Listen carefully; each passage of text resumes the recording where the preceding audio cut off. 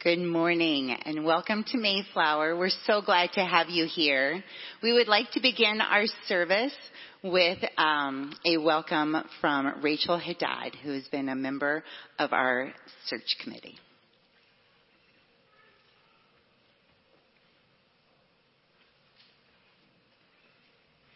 Good morning. Nice to see everyone today. As Rachel said, my name is Rachel Haddad, and I am pleased to serve as vice moderator in the year ahead. I was also part of the search committee, and on behalf of that group, we are so excited to welcome Pastor Sean and his family to Mayflower this season. If you haven't already had a chance to do so, please make a point of saying hi to them. Thank you so much. So lovely to have all of you here, and welcome to Pastor Sean. Yeah, welcome and good morning. I want to again express thanks on behalf of myself and my family for all the warm welcomes that we've received, the love and support. We really, really feel loved and welcome. So thank you for that as a congregation, as a community. We're excited to be here. As we'll hear in the announcements you've maybe seen on the screens go by. Have a lunch with me. Have a dinner with me. I want to have a meal with each and every one of you, get to know you, hear your stories. Hear where you're coming from and hear a bit about your life. So there's a sign-up system for this. Talk to some folks in the office and we'll make it happen soon this fall. I'd love to have a meal with each and every one of you. And I'd like to say how great it is to be here with you on this Sunday morning here in the house of God. While you're sitting in the pews, please take a moment to sign the friendship register. If you would like to receive mailings from Mayflower, please include your mailing address so that we can enter that into the database. We are creating a welcome center out in the atrium, like Sean referred to. That is going to be the place to do all of our sign-ups come this fall. So please find that area during the cookie time. Thank you for wearing name tags this morning. We thought this would be a great way for Sean and Sarah and the girls to get to know you, but I know some of us, it's going to be great for us to get to know each other that way as well. So when you come in on Sunday mornings, if you could put your name on a name tag, and when you leave, just put it back in the basket and we'll clean it again for next Sunday. I have an update regarding our audio-visual and AV system installation. The AV system should be installed within the next month. All of those parts are on their way and ready to go. However, the audio system is a different story. It is falling prey to all of the shipping issues, and we currently are told that December 8th, the equipment for the new audio system will be shipped from England. I know. So we are thinking maybe January. So we are trying really hard to speak very clearly into our microphones as we wait upon that new system. Prayer cards will be collected during the first hymn today, and Pastor Ruth will be available for personal prayer up front. I'd now like to invite Dr. Julia Brown for our moment of music.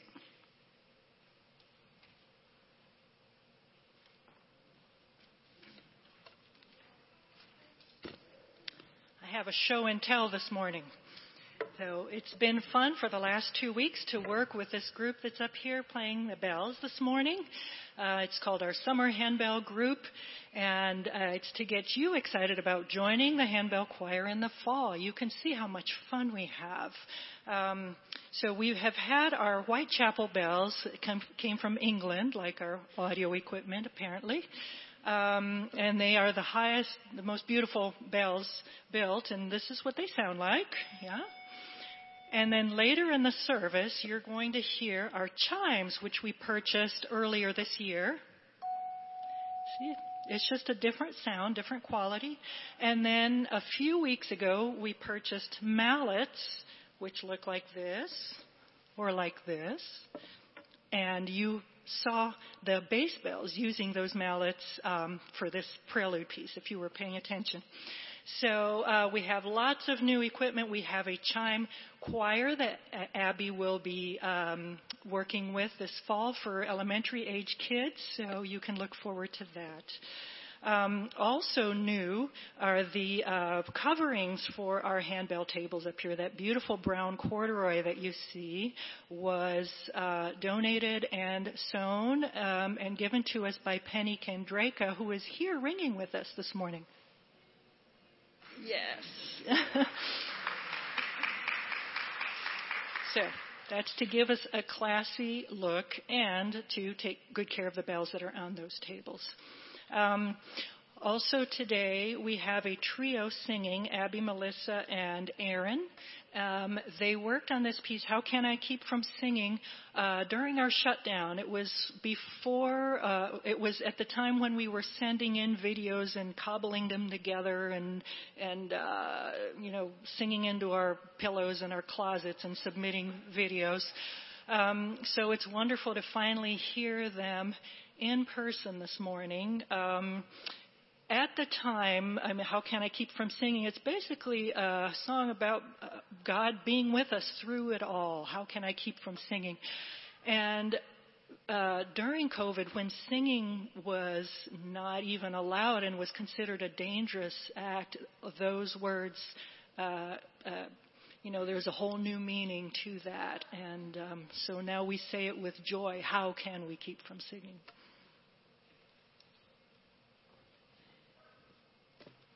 Good morning. If you would turn to page 2 in your bulletin, please, for the call to worship. We will do that responsively. The stone that the builders rejected has become the chief cornerstone. This is the Lord's doing. It is marvelous in our eyes. This is the day that the Lord has made. Let us rejoice and be glad in it. Come, let us worship the Lord.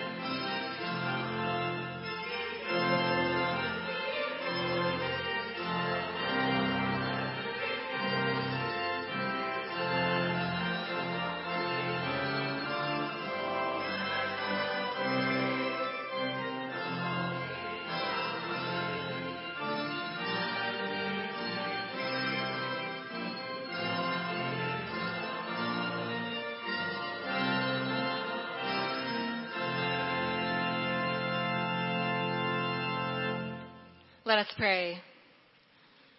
O holy Lord, we give you our praise and our adoration, and we celebrate this day that you have made. May we not take your goodness for granted. Be with us as we worship together this morning. Lead us to see, hear, and feel your presence in our midst. Transform us to be more like you today and always. Amen.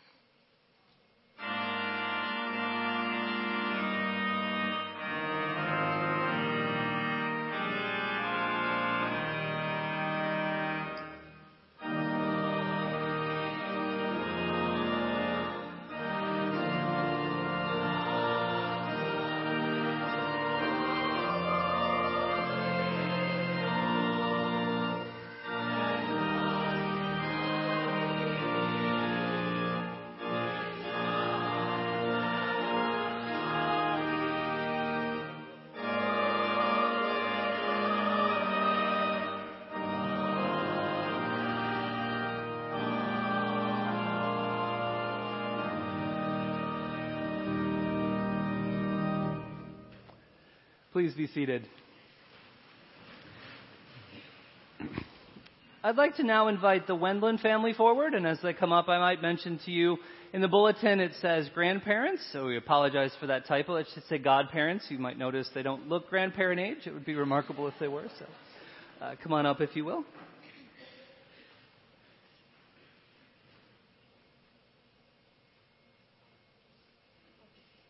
That's great. Hear the words of our Lord Jesus Christ. All authority in heaven and on earth has been given to me. Go therefore and make disciples of all nations, baptizing them in the name of the Father and of the Son and of the Holy Spirit, and teaching them to obey everything I have commanded you. And remember, I am with you always, to the end of the age. Obeying the words of our Lord Jesus and confident of his promises, we, the church, baptize those whom God has called. Sometimes willingly, sometimes not. That's all right. In baptism, God claims us and seals us to show that we belong to him. God frees us from sin and death, uniting us with Jesus Christ in his death and resurrection. By water and the Holy Spirit, we are sealed as members of the church, the body of Christ. And we are joined to Christ's ministry of love, peace, and justice. So on this Sunday morning, it is my pleasure to present to you Dean Thomas Wendland, son of Lindsay and Andrew Wendland, to receive the sacrament of baptism. Dean and Lindsay. Nope. Got that one mixed up. Apologies. Lindsay and Andrew, do you desire that Dean be baptized? Lindsay and Andrew, will you be Christ's faithful disciples, obeying his word and showing his love? Relying on God's grace, do you promise to live the Christian faith and to teach that faith to your child? And to the godparents, do you promise through prayer and example to support and encourage Dean to be a faithful Christian? And to the congregation, we represent the universal church that's spread over every corner of the earth. And in receiving Dean, we promise to guide and nurture him with love and with prayer, and to encourage him to know and follow the Lord Jesus Christ. And so in response, we as the congregation say, with joy and thanksgiving, we welcome you into Christ's church, for we are all one in Christ. We promise to love, encourage, and support you, to share the good news of the gospel with you, and to help you know and follow Christ. Dean, buddy, you ready? It's your time. Can I pick you up, bud? Is that all right? Okay, here we go. Ready? Dean, I baptize you in the name of the Father, and of the Son, and of the Holy Spirit.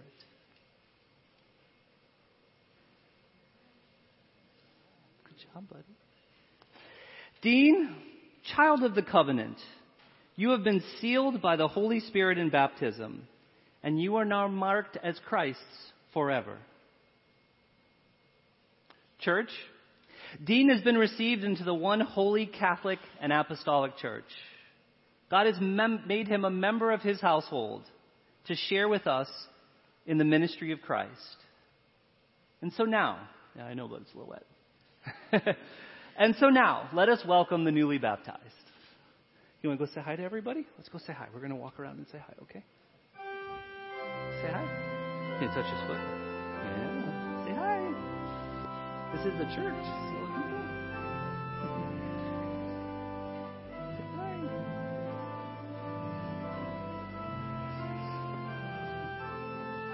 There, huh?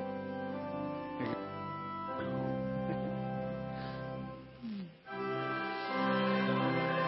And over here too. Hi.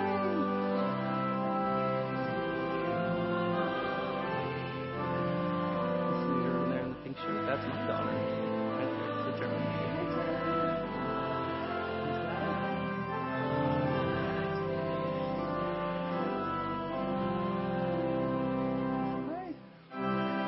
All right, want to say hi to the choir? They're going to sing. That's okay.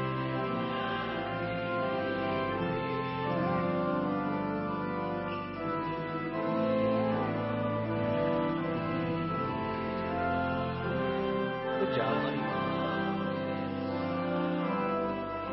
Here's you. Good job, buddy.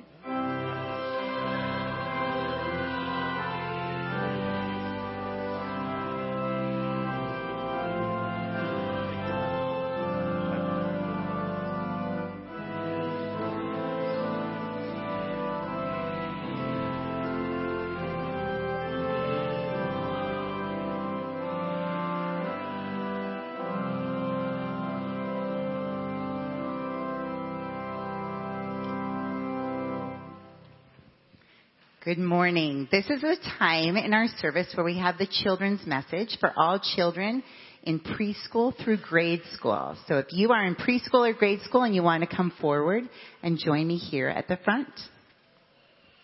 This summer we have been doing the symbols around the church, and today is the last in our series. And I want to take a moment to thank Mary Vandergoot for suggesting this and for giving all this wonderful information. Thank you, Mary. Good morning, friends. So like I said, we have been talking about all of the symbols inside our sanctuary this summer. We've talked about the windows. We've talked about the baptismal font. We've talked about 144 lights in our chandeliers. Today, I saved the best for last. There is a pine cone somewhere in our church. Can anyone find where the pine cone is in our church? Not the one in my hand, but the one in our church. Charlie, you found it. Way up top. If you look at the very top, that is a pine cone. And you really wouldn't think much about it until you start researching what a pine cone means in the church and in the Christian faith. So a pine cone means two things. It means eternal life and it means endurance. Because in the fall, all the leaves fall off the tree, don't they? Except for pine trees. They're called evergreens. And so when you take eternal life and evergreen, it means the same thing. We are forever alive as Christians in God. And so these pine cones keep the seeds safe inside from extreme cold or fire or anything like that. So then the next symbol of a pine cone is endurance. Because if you look up at the pine cone up there, is it a closed pine cone or an open pine cone? It's closed like this, so it's keeping its very precious seeds safe. But when a pine cone knows it's okay and safe to let the seeds out, it opens. And so I like to think that that pine cone up in front of our sanctuary means that God has His protection all around us while we're here together, and that He builds us to be stronger and stronger so that when the time is right, we can open our pine cones and let all of God's love flow around us. All right, so now you guys know more than anything, that pine cone up there is God protecting you. Will you pray with me, please? Lord, we are so thankful for you and your gift of symbolism and your gift of love. May you protect us and may you teach us to endure. In Jesus' name, amen. All right, friends, we are all going to stand up and we are all going to go together to Sunday school with Mrs. Coster.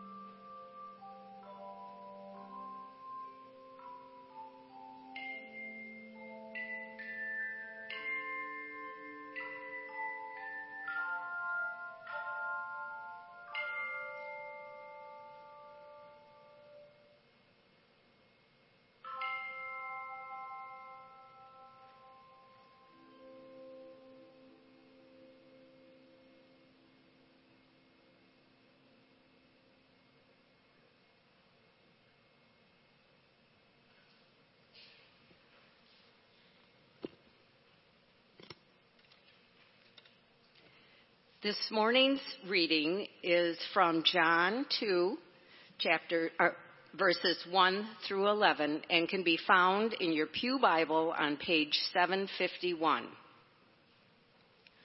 On the third day, a wedding took place at Cana in Galilee. Jesus' mother was there, and Jesus and his disciples had also been invited to the wedding. When the wine was gone, Jesus' mother said to him, "They have no more wine." "Woman, why do you involve me?" Jesus replied. "My hour has not yet come." His mother said to the servants, "Do whatever he tells you." Nearby stood 6 stone water jars, the kind used by the Jews for ceremonial washing, each holding from 20 to 30 gallons.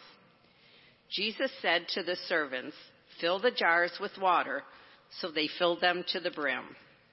Then he told them, "Now draw some out and take it to the master of the banquet."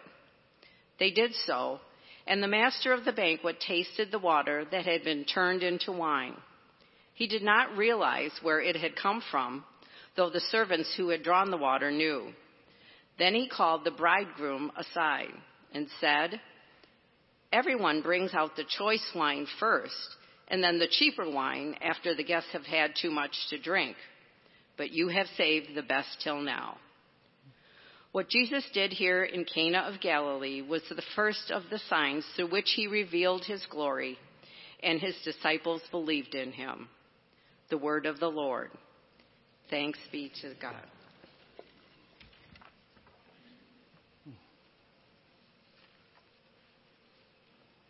So it was a Friday. My college roommate, lifelong friend, was getting married the very next day.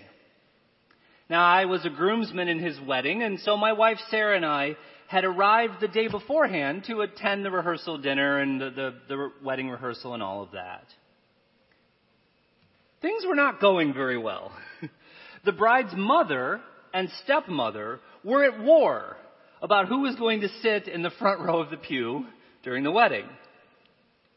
And it was genuinely up in the air as to whether or not the bride's father would even show up that next day. There was plenty of drama to go around, and it was tense, and no one really had a handle of what was happening. Now, it was that Friday, and it was a few hours before the rehearsal was supposed to start. So I took the groom out to go fishing, because that's just the helpful kind of guy that I am. And we got out of there. And when we got back from fishing, it was time for the rehearsal to be starting. But no one was in charge. Everyone was sort of wandering around confused. And it became clear that they had forgotten to get a wedding coordinator. So all of this is on the brink of disaster. People are smiling, but inside, chaos is rupturing. We don't really know how this is all going to get put together. Now, at the very last minute, thankfully, my wife Sarah, who is both very gracious and very capable, started making some decisions and started telling some folks to do this or that, and pretty quickly became the impromptu wedding coordinator. And from there, things fell into place, and it all ended well enough. They got married. But it was close. It might have been a disaster there. In our scripture passage for today, we also had a wedding that almost goes off the rails. And here in this story we've heard, we get an inside peek of almost a disaster. But what happens in this story tells us way more about Jesus than about that wedding day itself. You see, the story of Cana is about far more than weddings and wine. It's a story that's actually loaded with meaning. And it's a story that makes this sweeping commentary about the world into which Jesus is coming. They're out of wine is not merely a panic statement about a wedding that's about to go wrong. It's a deeper statement about the world that is now meeting its Messiah as he performs his very first miracle. New wine cannot be poured into old wineskins. The old is gone, the new has come, and when the new comes, it is remarkable how generous God really is. So to begin today, I'd like us to quickly revisit the story as we look at a few key details. Now, to understand a bit of background here, running out of wine at a wedding was a major disgrace in that ancient context. In that culture, there were many aspects of a wedding, like gift giving, for example. And they were about bringing honor to the couple and to their families. And so anything that might bring them public shame would have been really harmful, probably more so than we might think of it today. And that helps us understand why the servants were so concerned about running out of wine. The wine is gone. That's not just an embarrassing situation. That's not just a mistake by a wedding planner. That was a crisis that would bring long-term dishonor to the host. Well, another detail, we're told that the wedding is in Cana. Now, Cana was a town that was close to Nazareth. And so you might wonder, why is Jesus at this random wedding? Well, since it's so close, these weddings would draw people in from all over the region. It would be very natural to go to one of that. And also the scripture mentions that one of Jesus' disciples, Nathanael, is from Cana. That's his hometown. So it's actually very natural that Jesus, his family, his disciples would be at this wedding. So there they are at this wedding. And Jesus' mother Mary tells her son about a problem. They have no more wine.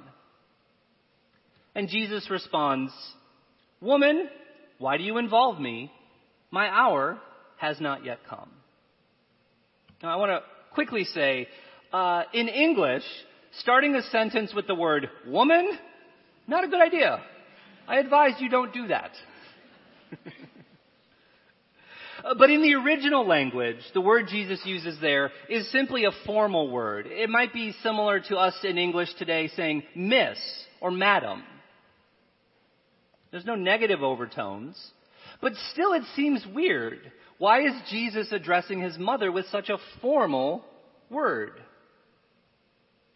Well, it seems he's pushing back on her a bit. She's nudging him. And remember, at this point in his life, his mother wouldn't have thought to ask him to perform a miracle. This is his first miracle. But she's asking him to step up to solve the problem, to take some responsibility. Just kind of ordering him, really. And that this adult Jesus, as he begins his public ministry, has to redefine his relationship with his mother just a bit. He's no longer just under her authority, but he also has to act under the authority of God, who has determined what he must do. So Jesus' response to his mother's request is probably a little inflexible, but not exactly rude. But the text explains why. His mindset is elsewhere. My hour has not yet come, he says in reference to his important work on the cross. And here's the interesting thing. We as readers of John's Gospel look and we see Mary's request for Jesus to do something.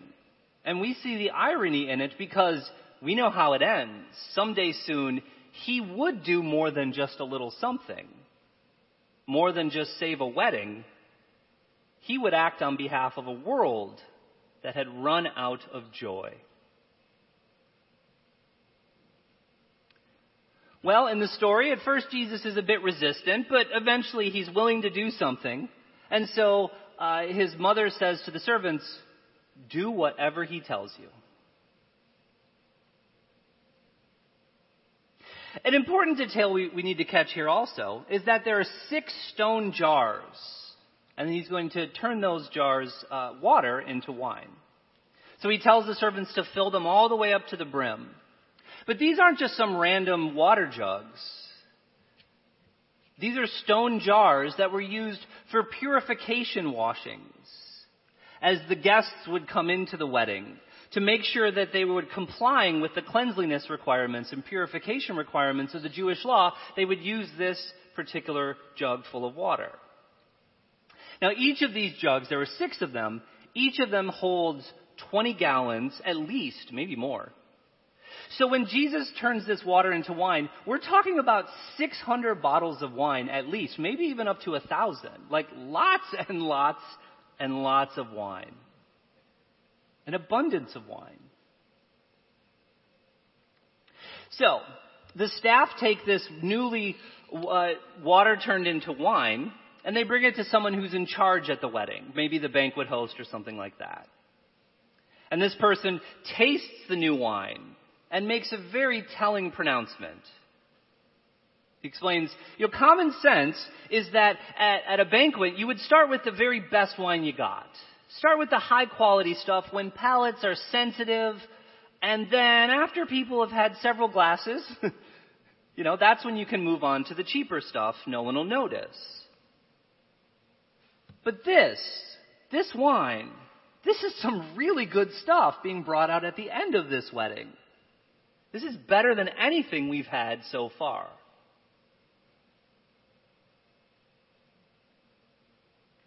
So we have a story where Jesus makes a big change, turning water into wine and lots of really good wine.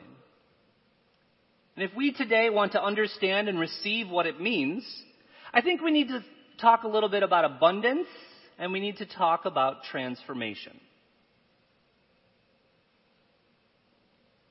In the Gospel of John, Jesus is recorded as saying, "I have come that they might have life and have it more abundantly." And that statement, it seems to me, is really what this story of the miracle at Cana is all about. We have water, and water is this basic necessity of life.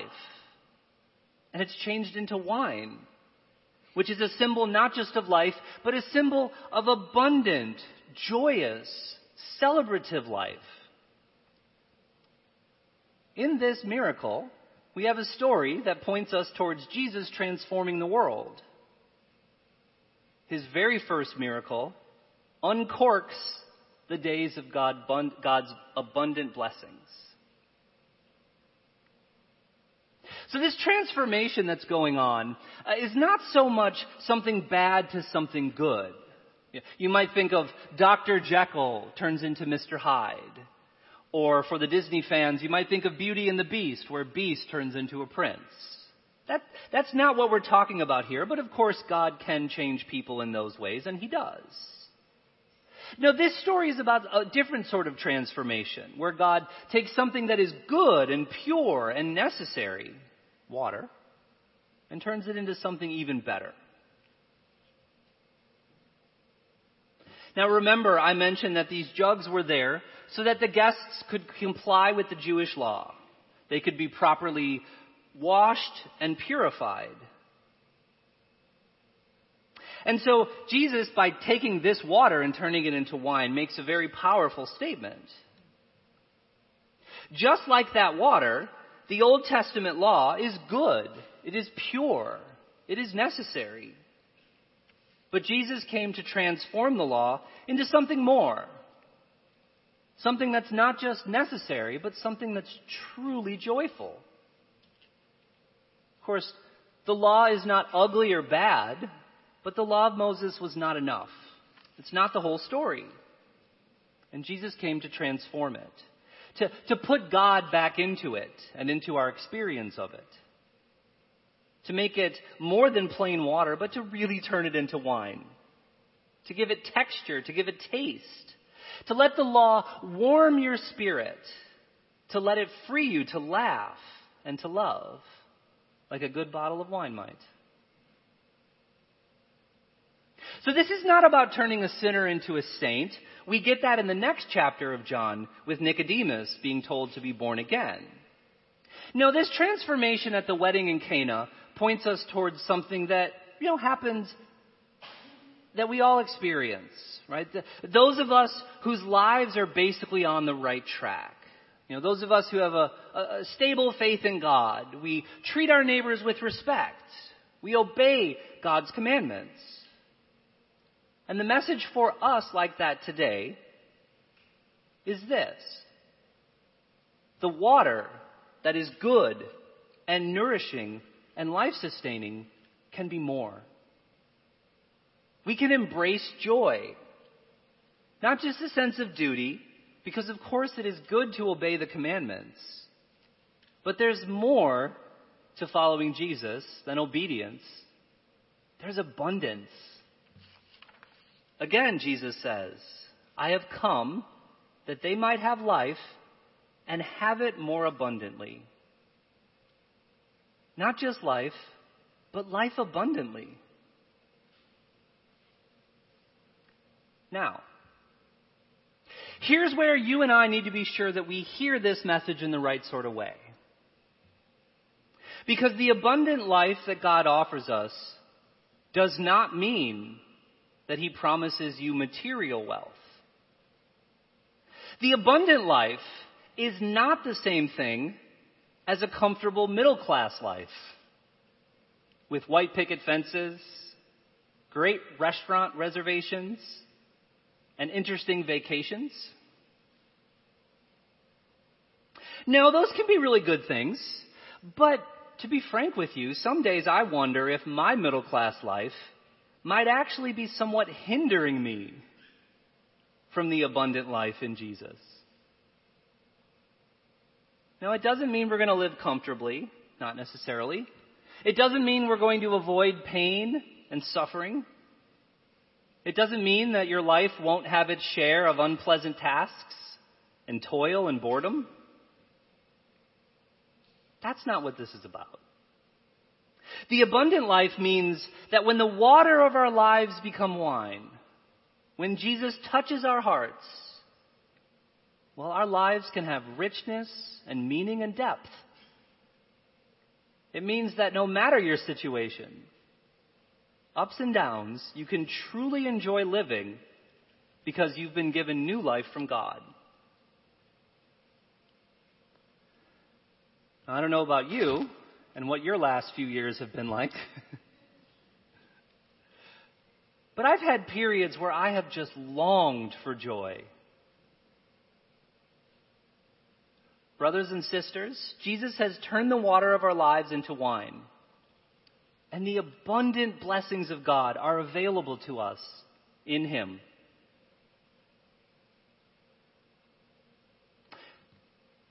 Well, in the last verse from our passage, John makes an important connection between the sign of turning water into wine and belief. So as we heard in verse 11, let me read it again. Jesus did this, the first of His signs, in Cana of Galilee, and revealed His glory, and the disciples believed in Him. You know, if you look at the text, John is careful not to call this a miracle. I mean, it is a miracle, of course, but John is intentionally choosing the word sign. Well, why is he doing that?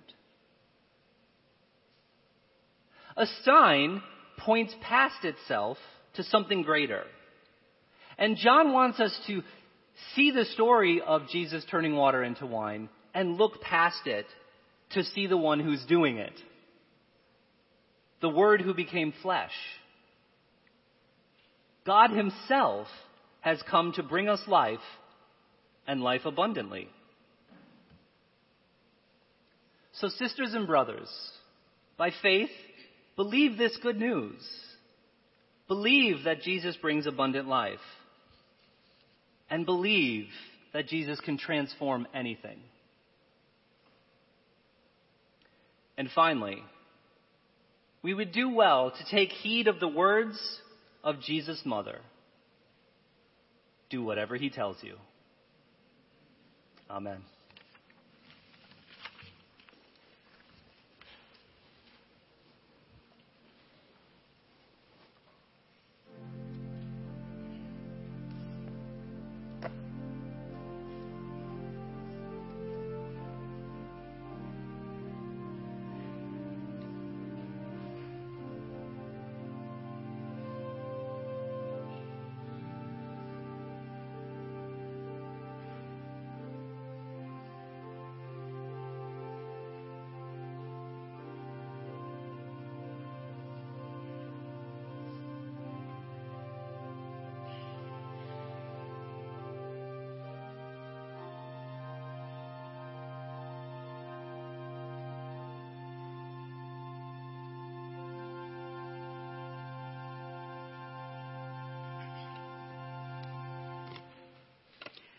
I recently read that it's thought that Gandhi was asked by the missionary Stanley Jones, Mr. Gandhi, though you quote the words of Christ often, Why is it that you appear so adamantly to reject becoming his follower?"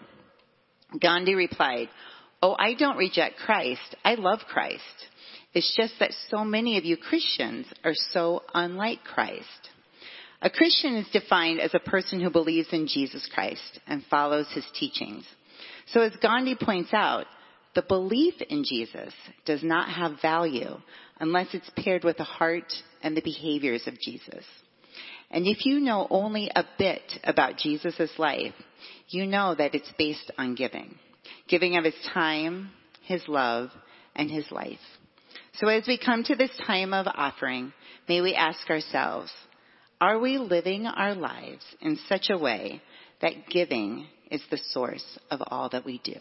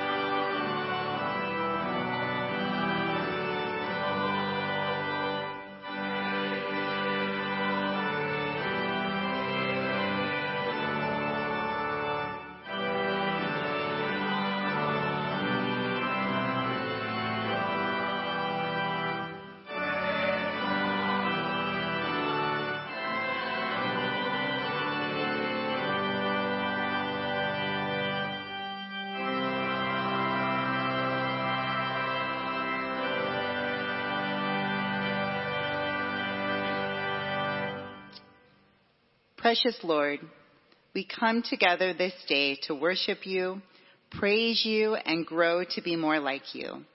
May your Holy Spirit fill us so that we are constantly seeking new ways to give to the world and the people around us. May we truly live as Jesus by being in relationship with you, with open minds and hearts that can easily be prompted to give when people and situations come into our paths. May it not be us that receives the glory, but you, God. We ask this all in your loving name.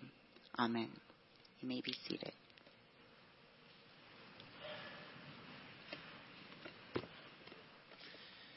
It is now time for our congregational prayer. But I did want to mention, if you did not fill out a prayer card this morning, but you would like some personal prayer, after the postlude, I will be up front, happy to pray with you. And before we head into our time of prayer together, I did want to make a small announcement about Phil and Murray Idema. Many of you know and love them.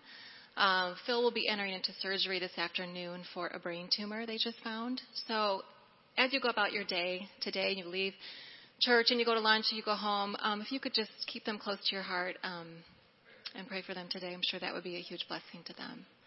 So let us join our hearts together in prayer. Oh, Lord, thank you that transformation and abundant life are available to us now and always. It's with great joy this morning that we have experienced this baptism, precious little Dean. And it's such a reminder to each of us of our own baptism, our own joining into the family of God, and how precious and holy that is, that we get to worship together. We get to be joined together in this supernatural way. We thank you for that, Lord. We acknowledge that this week many, many, many students are heading back into the classroom. And we pray, Lord, for your blessing on them, for the teachers, the administrators, and all of these learners, that you will be with them in this new season. And remind us, too, as you remind us of our baptism this morning, remind us that we are all learners, and help us to grow in our love and knowledge of you. Help us to have a teachable spirit and a humble heart, that we can see, feel, and experience you every day. We acknowledge, Lord, for many this is a season of grief. And we pray for the Bauer family as Roger and Willa passed away 6 days apart from each other. Thank you for their legacy of their long marriage together, and legacy here in this place. I can picture them in the place they normally would sit. Be with their family as they grieve. And many of us are grieving, have had loss this summer. So we pray for your supernatural comfort. Wrap your arms around us as we grieve, and let the waves just come as they do. We feel the feels. And for those who are experiencing illness and treatments, we think especially of Chris Condon, who just found out she has 6 more months of chemo. She thought she was done. So we pray for your healing hand on her and on their family as they enter these next 6 months of treatment. And Lord, of course, we think of Phil and Murray. We just pray for your hand of healing on them, on him specifically. Just be with those doctors, the surgeons, all of the staff that are surrounding him. We pray desperately for a solution, for healing, for a bright future for them. We pray, as Murray is a worrier, we pray that you just meet her in this tender place of comfort. We know you can do that, Lord. And we know there are many of us here this morning that are praying for that miracle, praying for that water to be turned into wine. So, Lord, show up in our lives in an amazing way and help us to see the miracles all around us. And as we desperately seek whatever that is that we're seeking, Lord, be with us in that place. We acknowledge that this is a broken world. Remind us that we are part of the family of God, a family that prays for peace and prays for your kingdom to come. So let us all join in one voice and pray that prayer that Jesus taught. Our Father, who art in heaven, hallowed be thy name. Thy kingdom come, thy will be done on earth as it is in heaven.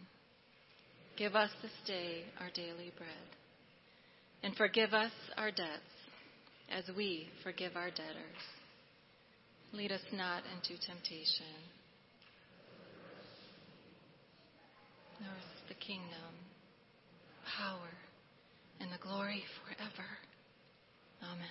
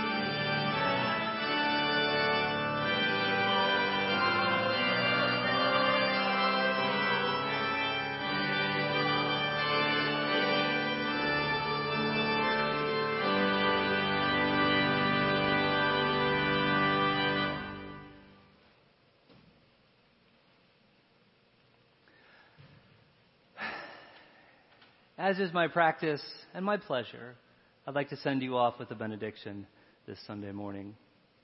And many have asked, am I going to sing again? You have to come back each week. It'll be a surprise each time.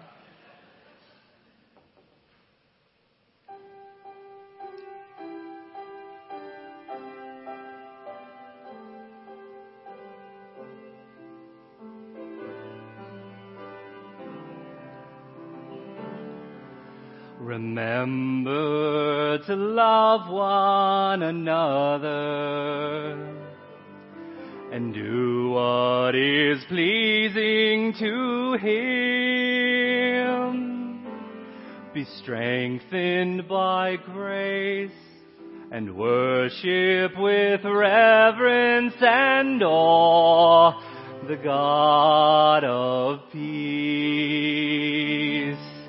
And grace be with you all. And may the good shepherd of the sheep equip you with all things for doing His will. And grace be with you all. And grace be with you all.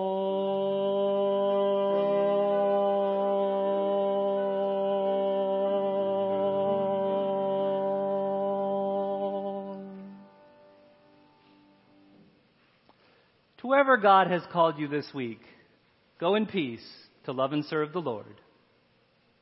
Amen. We go forth in the name of Christ. Thanks be to God.